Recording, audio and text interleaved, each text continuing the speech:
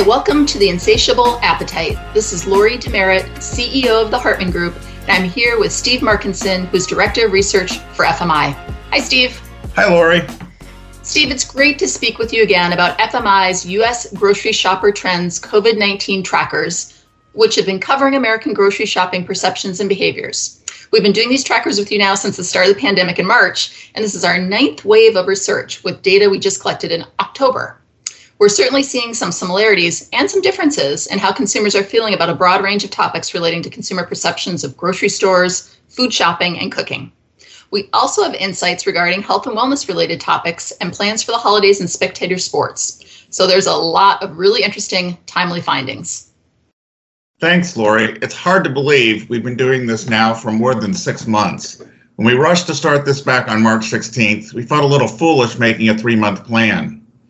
But amidst the obvious anxiety and disruption caused by the pandemic, we've developed a wealth of insights. We are certainly getting a greater understanding of how consumers have been and are coping with the COVID-19.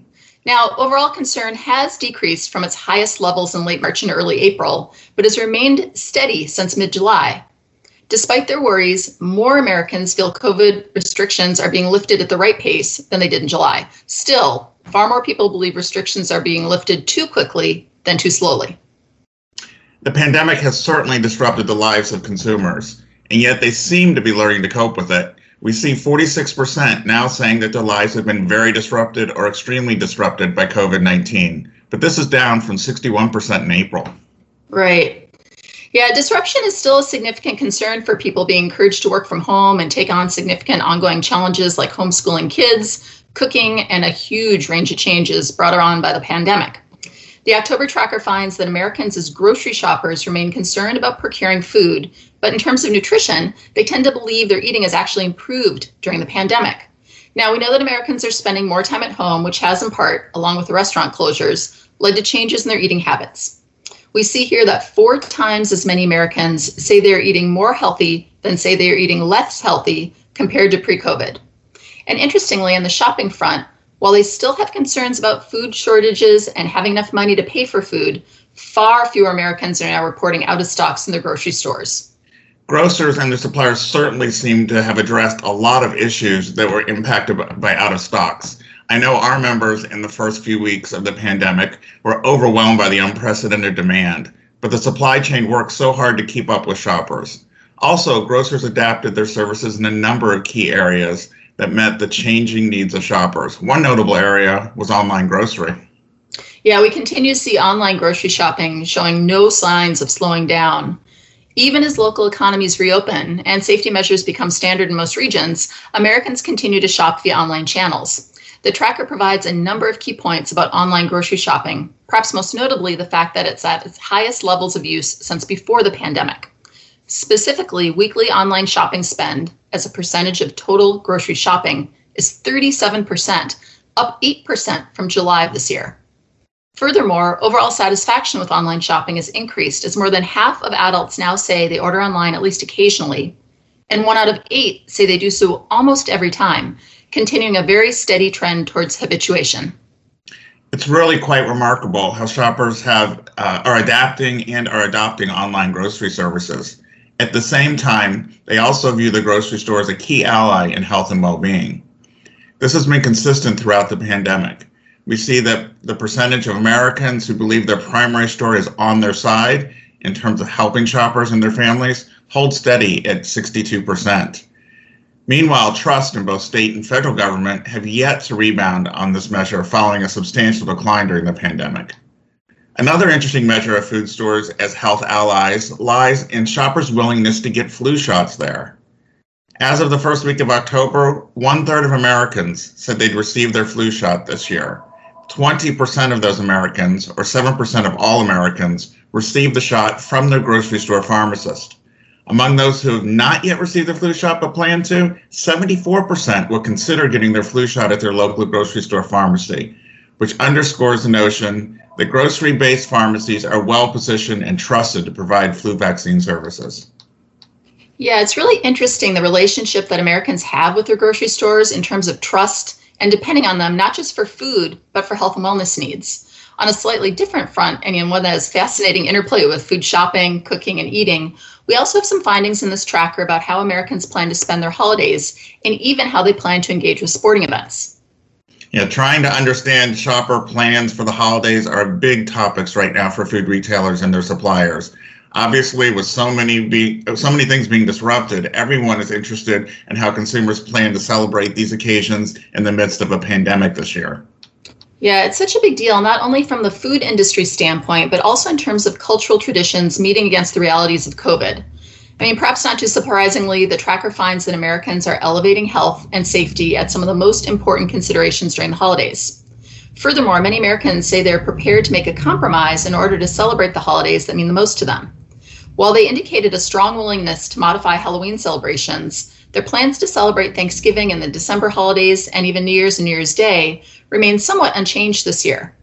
The big difference lies in the notion that they say they will consider the holidays a success if they are simply able to connect with friends and family while simultaneously avoiding health and safety risks. The pandemic has really thrown a monkey wrench into consumer holiday plans. As I look at the latest tracker findings, I see we are not alone with our dilemma over how to celebrate such a socially and culturally important holiday as Thanksgiving. Nearly a third of Americans say they're planning to do less this Thanksgiving than in previous years. As I talked about in my blog a few weeks ago, I can certainly relate to the two most common changes Americans are making in their Thanksgiving this year. That is getting together with fewer people and avoiding long-distance travel and long-distance travelers. As work and school goes, so goes Thanksgiving, as 19% are planning virtual gatherings. Clearly, connecting with people is integral to Thanksgiving for Americans, as 65% say that this is an important part of their having a successful holiday.